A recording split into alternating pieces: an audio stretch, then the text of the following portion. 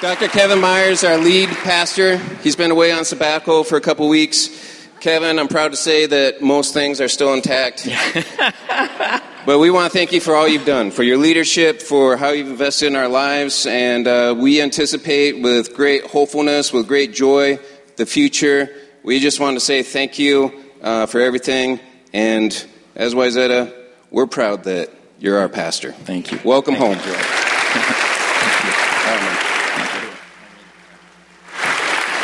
Wow. Thank you. I have, from my heart, thank you. Such an expression of kindness and love, and it's really good to be back. I was away for 7 weeks, and you gave me the gift to be able to kind of step back and just rest and do things like I like to do, read. And I have to share with you, I was really nervous about leaving, because some of this, a good portion of this time, I was going to be alone, just me, and thank you for prayer and walking and just getting out. And I was just like thinking, what am I going to do with myself? And I got to tell you, about a few weeks ago, thinking about coming back, it was just as difficult almost to go, I'm coming back? But just this is just wonderful. And I was back this last week. We had a funeral here, and I'm excited about what God has ahead. You guys, I'm really excited about what God has for us as a body. Yeah. So I just want to begin this, though, and not pass over something that's occurring within our nation. And it has been a very, very difficult week with hatred and violence and all this stuff that, you think in some ways we've passed laws and we're a country of independence, and we have all this systemic racial hatred still boiling up.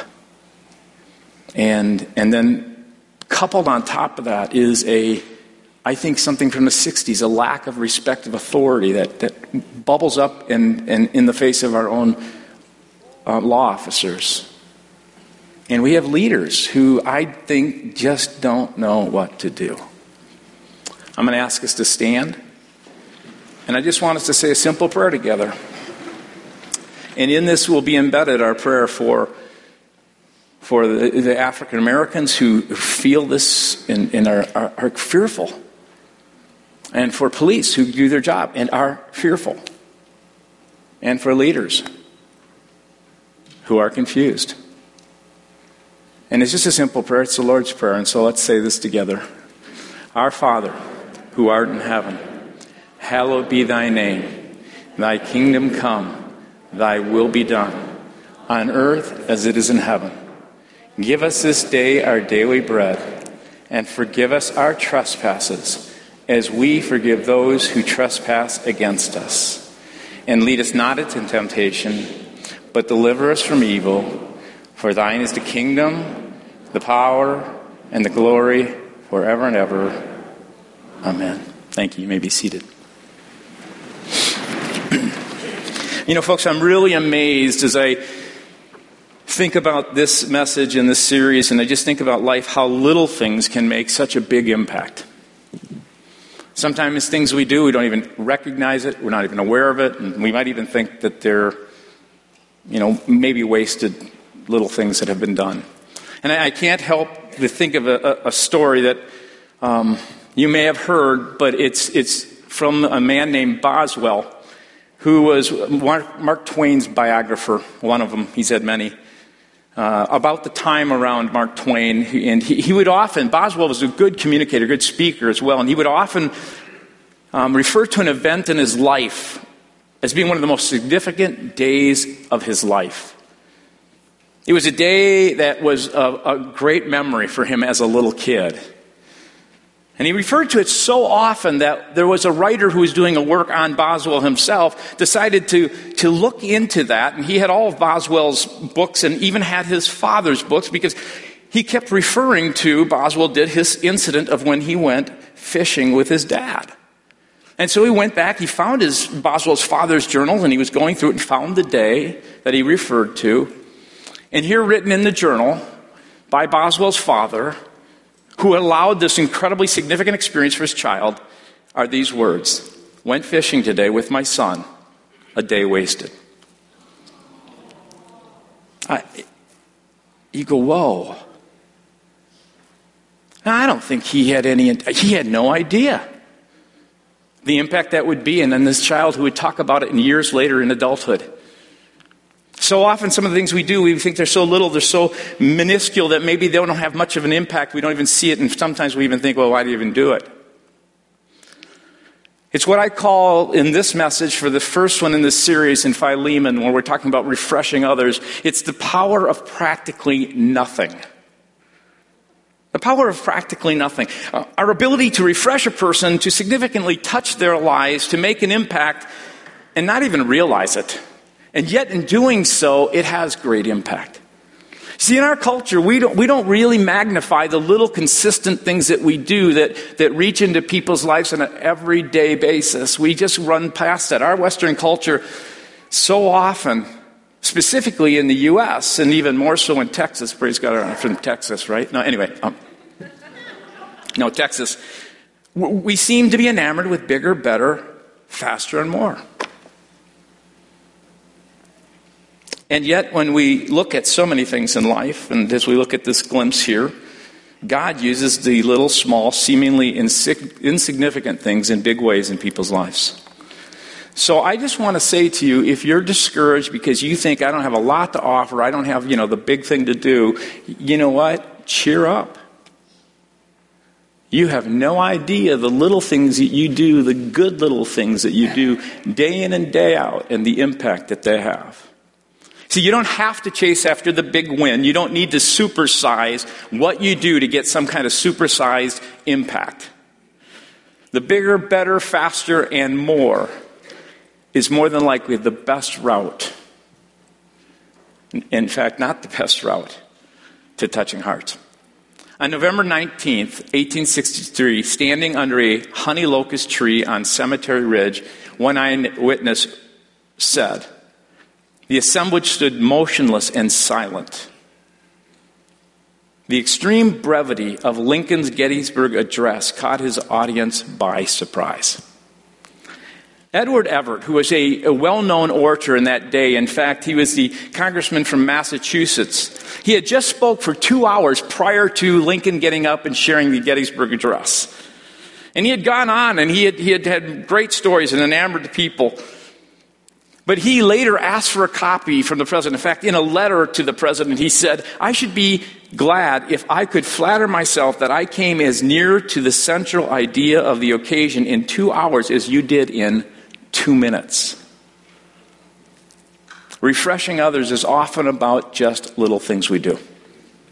And so when we look at this letter, and we're not going to read through it today, I'm actually going to, I hope you won't read while I'm looking at it, and we're talking about it now, but I'd love for you to go home at some point and just to read this, because this little letter, it's just one page.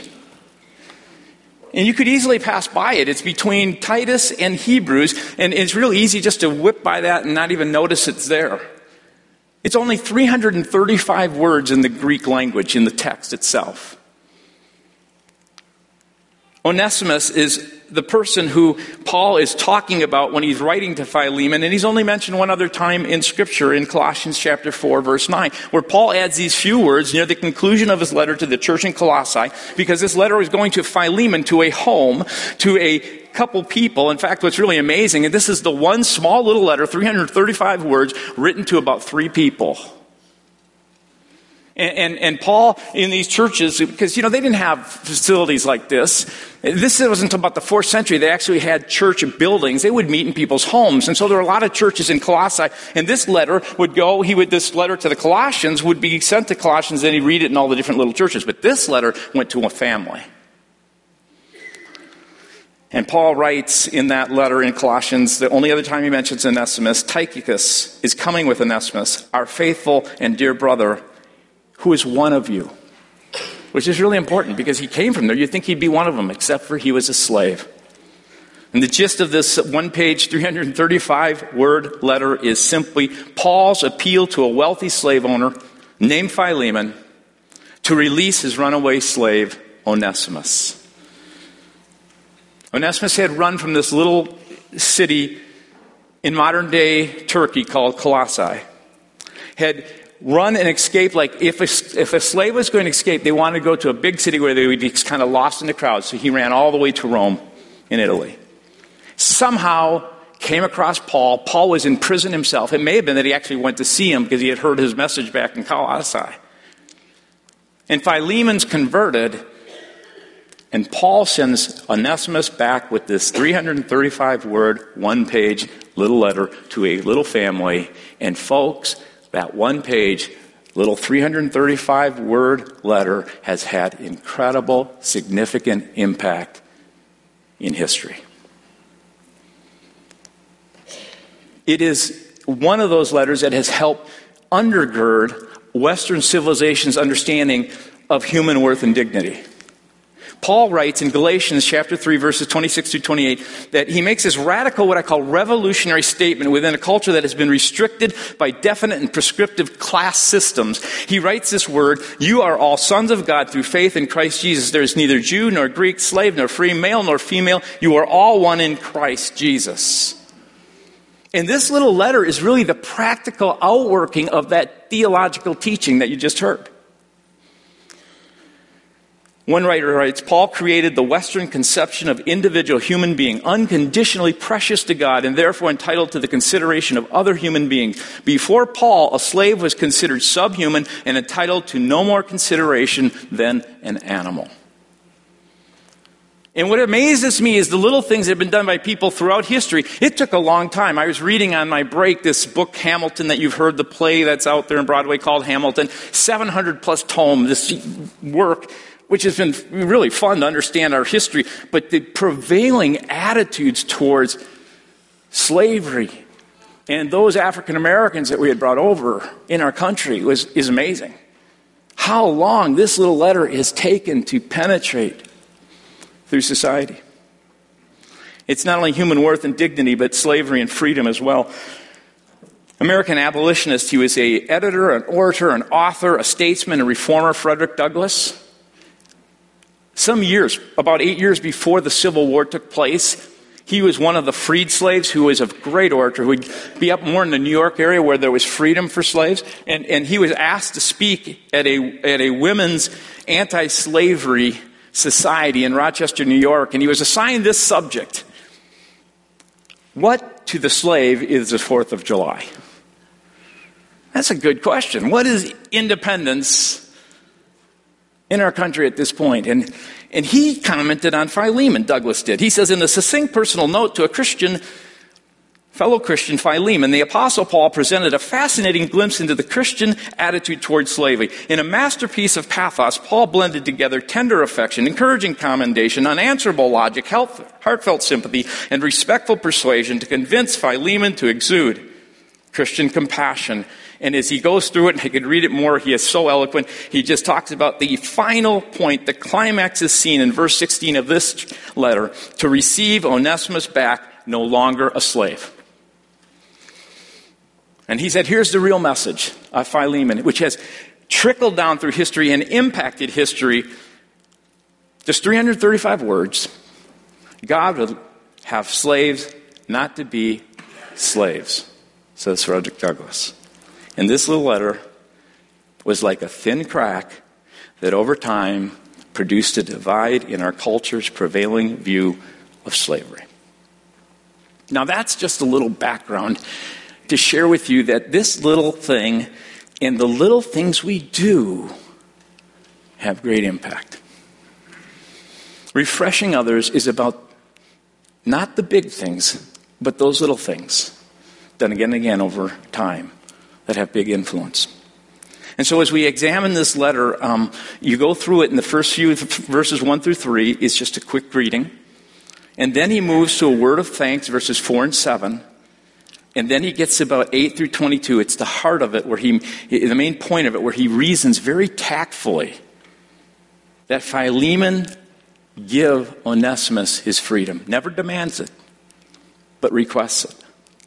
And I'm going to have you listen to verse 7, because he sets up the request of this whole thing with this thankful praise. And then we're going to take some time and we're going to look at little things you and I can do that can make a difference where we live today. He says, your love has given me great joy and encouragement because you, brother, have refreshed the hearts of the Lord's people. Isn't that a great? He's setting them up.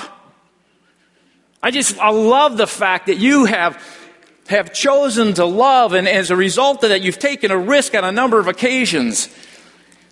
And you've done these small little wins over time that have hit the mark in the hearts of people. And then he's going to say, and I got one more for you to do. And as I read that, I was thinking to myself, it just hit me as I was writing this out. Like Paul, I just want to say to you as a congregation, let's continue to do what we've been doing. You, so many of you, are involved in so many different ways.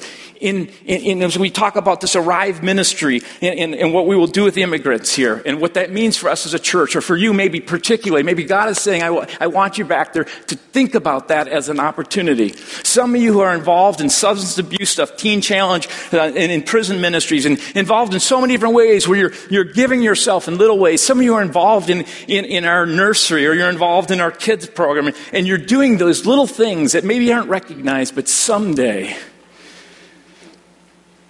someone might go, boy, that was so significant. I could give you a whole bunch of stories, but there was one that caught my attention this week, because as I came back, I was talking, you saw our high school pastor, Phil Linskog, was here, and Shelley McKendry were in the office and scheming and planning for more things for you guys to do, and they were really having fun, and I kind of hopped in, and a little bit later, I saw Phil out there with the guy Cody, and then I asked them to share with me the story, and they wrote this up, and in fact, it's kind of a conglomeration of Phil and Shelley, but you'll hear some of Shelley if you've heard her before. She writes, Sharon Williamson noticed the weeds. She pulled some while she waited for her husband to come out of a meeting. She then mentioned the need to the Wednesday morning women's Bible study group. Joe Schroeder announced this opportunity to the group about the weeds last Wednesday with the phrase, even if you just pull a few weeds or pick up a few broken branches or twigs as you walk by, it helps. And when I came out of the south door that morning, says Shelley, there was already a small stack of debris left by somebody by the sidewalk. I walked around to the east side, and here was Linda Adams, and she was there, and she was still pulling weeds. As we talked and pulled, I hadn't been there that long when Phil and Cody drove in, and they began to pull some weeds. The point, somebody noticed and did what they could as an opportunity arose, and then that person asked others to join in, and somebody else messaged the opportunity in a creative and inspiring way, and then a few more somebodies did what they could, and even if it felt like practically nothing, it helped. And then Cody came along and stayed out in that heat, working alone, a 9th grade guy. This is what caught my eye. For over an hour. Now that's something. And all of their practically nothings turned out to be really something big, really refreshing as you walk by and you don't see a bunch of weeds. Keep doing what you're doing. Whatever little good it is that you see and you notice, keep doing what you're doing. And so here's some significant ways, I think small but significant ways you can do that. And it really is summed up in one sense in that verse 7 where he says, refresh, keep doing this. It's the idea, choose love. Choose love. When you have the opportunity to do good, when you have the opportunity to step in, choose love. Do what Jesus taught us to do. Now, I have to share with you in many situations in your home life, it may be with your spouse or it may be with your brother or sister, some of you, choosing love isn't always easy because choosing love often requires winning the battle over the will, right? Because really what happens so often is you're in a situation and you know you should act in love. You know that maybe you should do good. You know that you've just been spurned maybe by something your spouse has said and you don't want to respond back nicely, but inside there's something that's saying do this, and you have to win the battle of the will over your feelings, right? Because nothing inside you wants to do that. And there are all kinds of occasions in our life where we're doing what is right and good and loving and choosing to love sometimes will mean, hey, it's not going to feel good. Some of you, as you think about the whole situation our nation is in with some of the racial divide and stuff, there's the possibility that you may have to go against the grain of culture and people might even judge you and look down on you for something that you choose to do because you want to do good. You may find yourself thinking, I just don't have the resources internally to do this, to even respond in this way. And that's the time that's so wonderful because Jesus said, blessed are the poor. And it says, he pours out blessing, his presence on people who are of little resources and says, guess what? I got resources. If you just begin to act, I will begin to flow through you. So choose to love. And sometimes in choosing to love, it's not just to win over the battle of the will. Sometimes it's just a matter of attitude. You got to tweak your attitude a little bit. And that's just the clicking up the dial a bit, right? It may be one click over on your attitude. You're already doing this. But you're doing it with, okay, yeah, I'll do this. It may be just a little tweak of the attitude that all God is asking you to look at. The right action combined with the right attitude is what is substantially big. We sometimes would have our kids when we were growing up do chores. And my daughter here, Kelsey's here, and one of those wonderful chores was the beautiful lilac bushes that you guys planted, which sometimes when we would ask them to do these things, they wouldn't have the best attitude. Anybody ever experienced that with kids? Yeah. Kids, parents don't always have the best attitude when they ask you to do either, right? And we would just say, we were just going to say, change the tune, dude. Honestly, that might be the little click you need to do right now when you think about the thing that you actually are doing. And it's not just tweaking your attitude. Sometimes it's also doing it with a better perspective. It's that sense of, what you're doing is really significant. And I say this to moms and dads, some of you who have chosen the career of being the stay-at-home parent. And changing a diaper or picking up and cleaning up again and all those kind of things, or facing the will and the power struggle of a little older kid. It's the perspective of understanding that what you're doing is significant. For some of you, I know you work in situations and places, and again, it's a matter of perspective, and you just go, it's the last thing I want to do is what that person says. And you just got to say, you know what? The Word of God makes it really clear.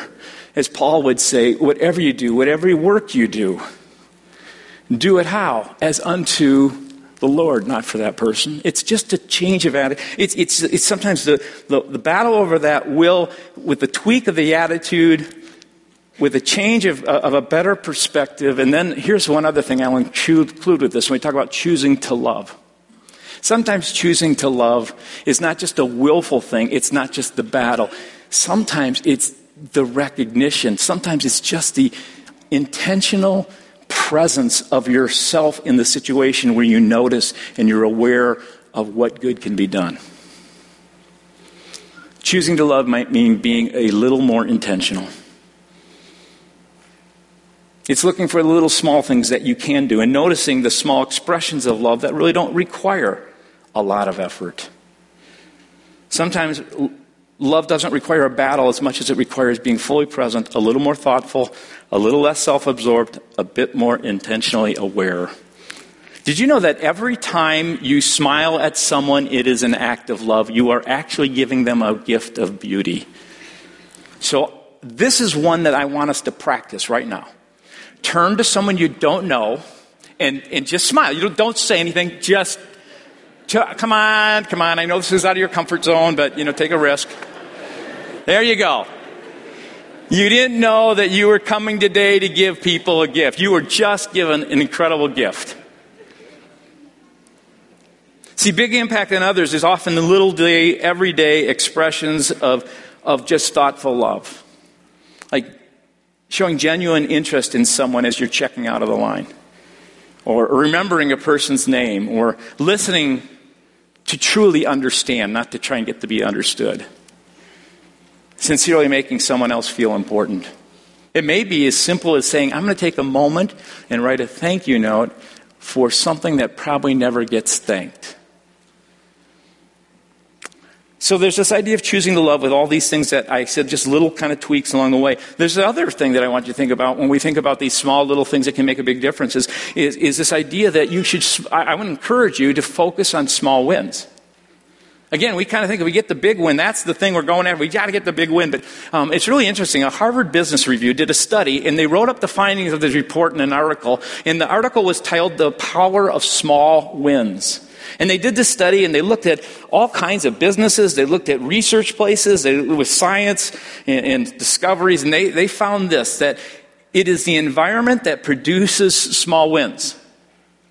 That's what they found. It was the environment that produces small wins that led to great scientific discoveries and maximum business effectiveness.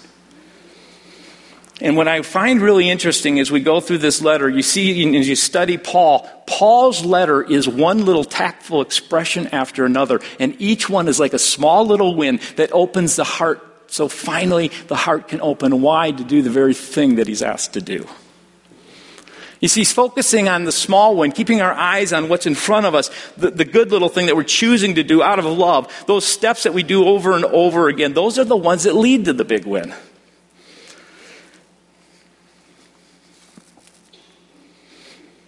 And if I think about this, where we're at in our culture, even though things aren't the way we want them, the fact that we live in a Western civilization where there's at least in the law, the fact that equality should be something we all have. That was the result of lots of people's little wins all throughout history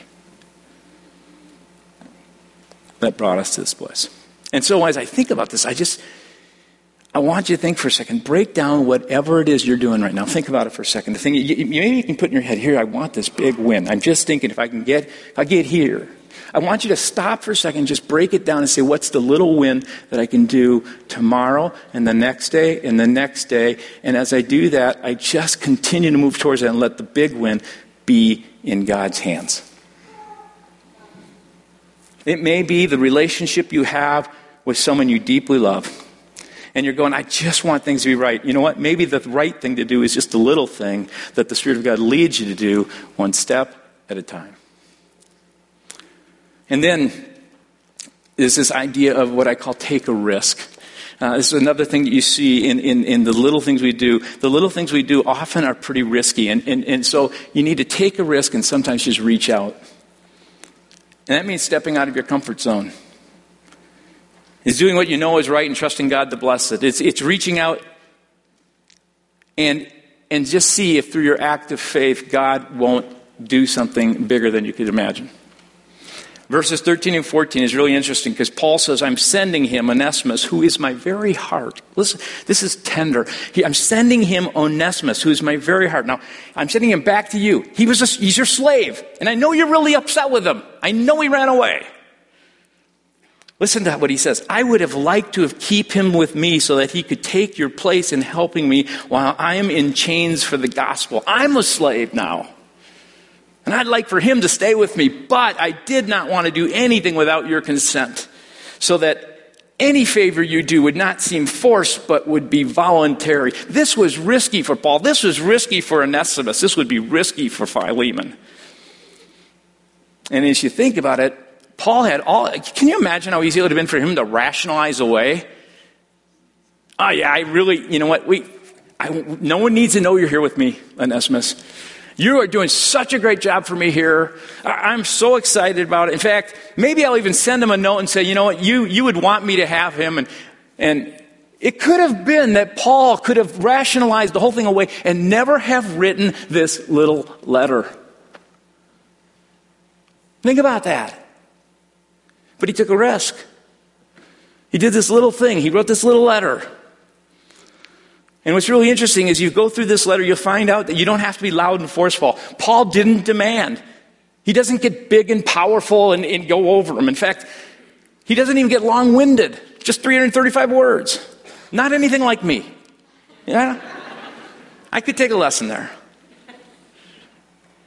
He does what Proverbs 15:1 suggests. The right thing can be quite quiet and gentle. A gentle answer turns away wrath. A quiet response deflects anger. A tactful little win where you take a risk and you do it because you sense the Spirit of God calling you to do it and you put it in His hands will never be wasted. Whether you see it in this life or not. And then finally, this is probably the most important of them all. Do the little thing that hits the mark. Okay? This is really important. Verse 7 in the original Greek reflects more fully the language and thoughts of their day if you go to the Greek language. The NIV gives its intended meaning. It says, your love has given me great joy and encouragement because you have refreshed the hearts of the Lord's people. And the hearts is the word that the NIV puts in. It's right. It's exactly kind of what's intended here. The New American Standard Version is a little more literal. It gives a footnote for the word heart and adds what the Greek actually is. The Greek is the inward parts.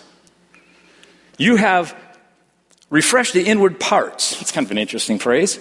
It's really guts. In fact, the King James Version, for those of you who like the King James Version, is the most kind of literal in one sense. It says it this way: we have great joy and consolation in thy love. And when I start hearing this, I go back to when I was in middle school. We have great joy and consolation in thy love because the bowels of the saints are refreshed by thee, brother. Now, I have to tell you, I grew up in a church. My father was a pastor, and I remember hearing this with my brother 2 years older, and we'd hear things like the bowels, and we'd just go, and we'd feel this, arm come over and start pinching us. But how can you not laugh as a kid when you start thinking about, he's asking Philemon, who must be an X-Lax salesman, to keep doing what he's doing. But here's the point. The New Translation says the heart, which is really true. But in the ancient days, when they spoke about the seat of the emotions, they talked about the bowels, the gut. And in many ways, it's far more accurate if you think about it scientifically, because we also know now that there's a little brain in our stomach. And when we feel something, it's the little brain that feels it in our guts. And that's what we talk about. And what I love about this is Philemon did those little things that hit the mark. His expressions of love touched people deeply, so much so that they felt it in their gut. It hit the mark. And little things become big when they hit the mark. In fact, you got to keep this in context. You got to know why you're doing the little thing. In one sense, if you know it's hitting the mark. Because if you have a glass of water, man, the Word of God says give a cup of cold water. That's a good thing to do, right? But if you're trying to give it to a person who's drowning, that's not a great thing, right? But you give it to the person on the 12-mile marker of a marathon, and they're probably what? Really grateful. Because it hits the mark. On sabbatical, about a couple weeks before I came back, my wife's birthday was this last Tuesday, so I had read a book by Danny Silk called Get Your Love On, and I have to share with you, I think it's an excellent work. I mean, I've done a lot of counseling and have been involved in counseling people as well as therapy for myself, other things. And I have to tell you, some of the concepts he has are right on. And in his second chapter, he talks about, some of you are aware of this, Gary Chapman has a book called Love Languages. He sums it up in his second chapter, does a great job of summing it up. And it's, about the love language like touch and gifts and acts of service and quality time and words of affirmation and all these kind of things. And I was thinking about a number of them, and my wife has a number of them, and I was thinking with her birthday coming up, I really want to do the one around gifts. But gifts isn't just, it's not like she just wants to get things. That's not what it is. Gifts is the idea that you give something that really uniquely hits the mark, touches who they are. It kind of what you've done. It doesn't have to be big, but it's done with a sense of thoughtfulness of understanding who they are. And so I spent time, and we have a thing called birthday week that we do. So I thought on birthday week this week, instead of just saying, happy birthday, etc., I'm going to have a card each day, and I'm going to have a pile of presents for each day, and I'm going to put them out there, and I'm going to really take time not to just get a card and kind of, put something, whatever on it. I read them. Guys, that's a good thing to do. And I read a lot of them to make sure I got ones that I felt really hit the mark. And overall, I know my wife, and she sent me a thank you card, and I'm really grateful because I was pretty close. Yet, one of the things I did is I went and tried to get this ice cream that Grace has loved, called Caramel Collision. And I went to 3 different ones trying to find this thing, this blue bonnet. I can tell you all about this ice cream. Anyway, found it and brought it home, and so happens that she's not in love with that ice cream so much anymore.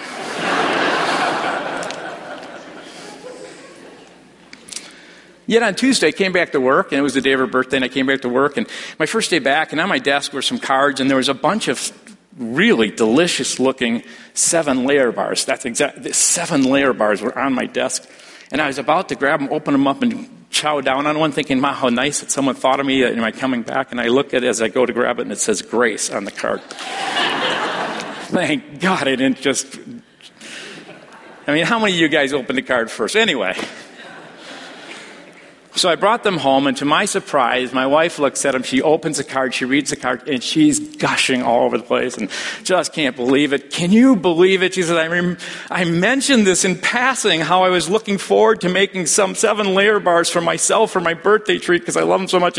And this person so thoughtfully caught that when we were walking along and heard that, and they got them for me. In fact, they actually made them for me. And I'm just going... But Grace was heard. She was understood. Some 7-layer bars hit the mark. Somehow she was touched in a way that my caramel collision and $100 Nordstrom's gift card didn't do it. Now, I don't want you coming up afterwards. Things are really good. I just was impressed how deeply we touch people when we truly hear, understand, and do the little things that Paul says hits the gut, moves the heart. Proverbs 25:11 says, words spoken at the right time are like apples of gold in silver settings. Or my Meyer paraphrase now is, the right thing at the right time is like a 7-layer bar on one's birthday. Are you aware of the person you deeply love? What really hits the mark? At work, do you take time when you start choosing to love and you maybe take the risk and you think about small wins? You know what hits the mark actually touches the heart.